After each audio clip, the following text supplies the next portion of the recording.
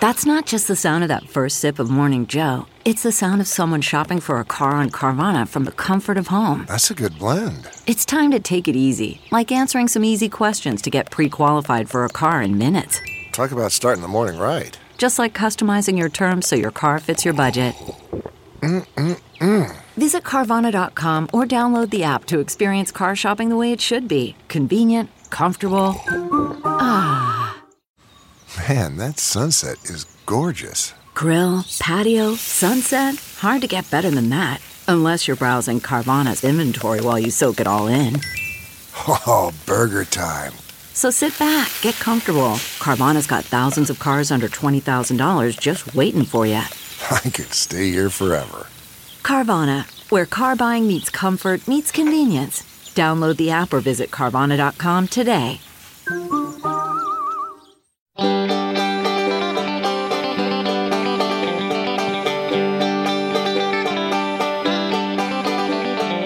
Welcome to the Caixin-Sinica Business Brief, a joint podcast from the China Project and Caixin Global. We bring you the most critical business and finance news from China. I'm Kaiser Guo from the Sinica Podcast, part of the China Project. In this week's episode, China will create a vast new financial regulator, TikTok unveils a new data security program in Europe, BYD enters the UK passenger market, and Chinese local governments offer sweeteners to potential buyers to boost car sales. Let's jump right in.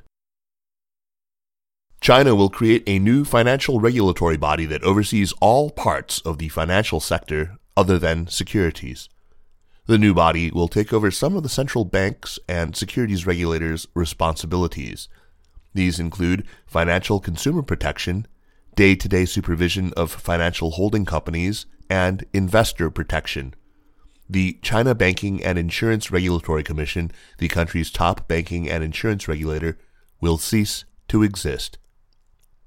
The plan was passed Friday during the year's annual meeting of the National People's Congress, the country's top legislature, and is part of a larger overhaul of the State Council.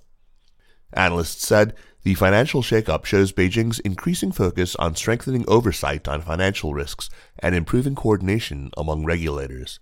It also indicates that Beijing is shifting its financial regulatory system to a Twin Peaks model, similar to that adopted by countries including the UK and Australia. This model divides financial oversight between two specialist regulators, one for maintaining the stability of the financial system and prudent regulation of financial institutions, and the other for oversight of market conduct and consumer protection. Next up, TikTok is making headlines again. The short video app sensation owned by Beijing-based ByteDance is trying to address concerns about data security and has unveiled a new data security program in the EU. The program, dubbed Project Clover, sets out a range of measures including expanding local data storage. The company said it would begin storing European user data locally this year, with migration continuing into 2024. It will open 2 more data center sites, one in Ireland and one in Norway, bringing its total to 3. All these centers will be operated by third parties. The European Parliament, European Commission, and the EU Council have all recently banned TikTok from staff phones over security concerns. Meanwhile, in the U.S., the White House has endorsed a bill that could be used to ban TikTok. The bill, introduced on Tuesday, would give the president the ability to force the sale of foreign-owned technologies, applications, software, or e-commerce platforms if they present a national security threat to U.S. users. It doesn't mention TikTok by name, but the video-sharing app, which has about 100 million users in the U.S., is the clear target. This is the first time the Biden administration has weighed in on legislation to deal with the app. Moving on to the auto sector, BYD has entered the UK's passenger car market with a fully electric SUV. The ATTO 3 is now available for UK consumers and first deliveries are planned for March 15th. The launch on Tuesday marks the latest effort by the Shenzhen-based automaker to further penetrate into the UK's auto market, where it has been selling electric buses since 2013. The company also said it will soon open its physical showrooms there. BYD, which stopped producing cars powered solely by fossil fuels in March of last year, is expanding globally. It has plans to sell EVs across other European countries, including Germany and France, and is building its first EV plant in Thailand. And back home, car sales are slumping, prompting a number of Chinese cities to give out sweeteners to potential buyers to stimulate demand. Southeastern China's populous Guangdong province issued a series of measures last week, including encouraging city governments to support vehicle trade-ins, conduct promotion events, and promote new energy vehicle or NEV sales in rural areas. Beijing will renew an incentive policy encouraging residents to replace their fossil fuel vehicles with NEVs, while the government of Chongqing also initiated subsidies for NEV trade-ins. Meanwhile, the government of Hubei province introduced subsidies to bolster a local car maker. Dongfeng Motor Group, a joint venture partner to Honda and Nissan in China, has begun a government-endorsed price-cutting spree in its home province. Dongfeng is offering discounts on models under its own sub-brands, as well as ones made by its joint ventures with Nissan and Honda, sources told Caixin. The biggest price cut of 90,000 yuan, or around $12,900, was for a sedan built by Dongfeng Peugeot Citroën, the company's joint venture with Stellantis, the sources said. The slowdown in the world's largest auto market was made worse by last year's strict COVID control measures that led to dealer closures and dampened demand. From the beginning of the year to February 19th, passenger car sales in the country fell 26% from the same period last year, according to data released by the China Passenger Car Association. And this week, we celebrated International Women's Day on March 8th. On this day every year, we commemorate the achievements and contributions of women and girls around the world. And specifically for women in business, they have come a long way, but according to a new study, it's still not far enough. Only 5.7% of startups in the Asia-Pacific region are led by female entrepreneurs, a percentage that has stayed stagnant for 5 years, according to a new J.P. Morgan study. Women remain heavily underrepresented at the top echelons in high-growth private businesses in the region, with only 848 of nearly 15,000 firms across the region led or founded by a woman, according to the study. Several women business owners also highlighted network building as being critical to scaling a business and yet being elusive. Some women cited the so-called networking effect as working against them, as a lot of business meetings and networking happen after hours as part of a bro culture that women don't have access to, and it takes extra effort for women to break through that. Let's turn now to a woman who has broken through, Kelsey Chung, reporter at Caixin Global, who is, of course, one of the show's co-producers. Hello, Kelsey, and welcome back to the show. Thanks for having me, Kaiser. It's great to be back. So let's talk about TikTok, which is on this week's cover story on Caixin Global, or rather it is the Chinese cousin, the Chinese version, Douyin. It's already the most popular short video app in China, but its ambitions are by no means stopping at China's borders, right? Yes, that's correct. Having already attracted over 700 million active users on the Chinese mainland to its app every single day, Douyin is pushing ahead with plans to monetize that fan base. And now, ByteDance, the company behind TikTok and Douyin, is trying to challenge rivals Alibaba and Meituan in the country's e-commerce and local services business.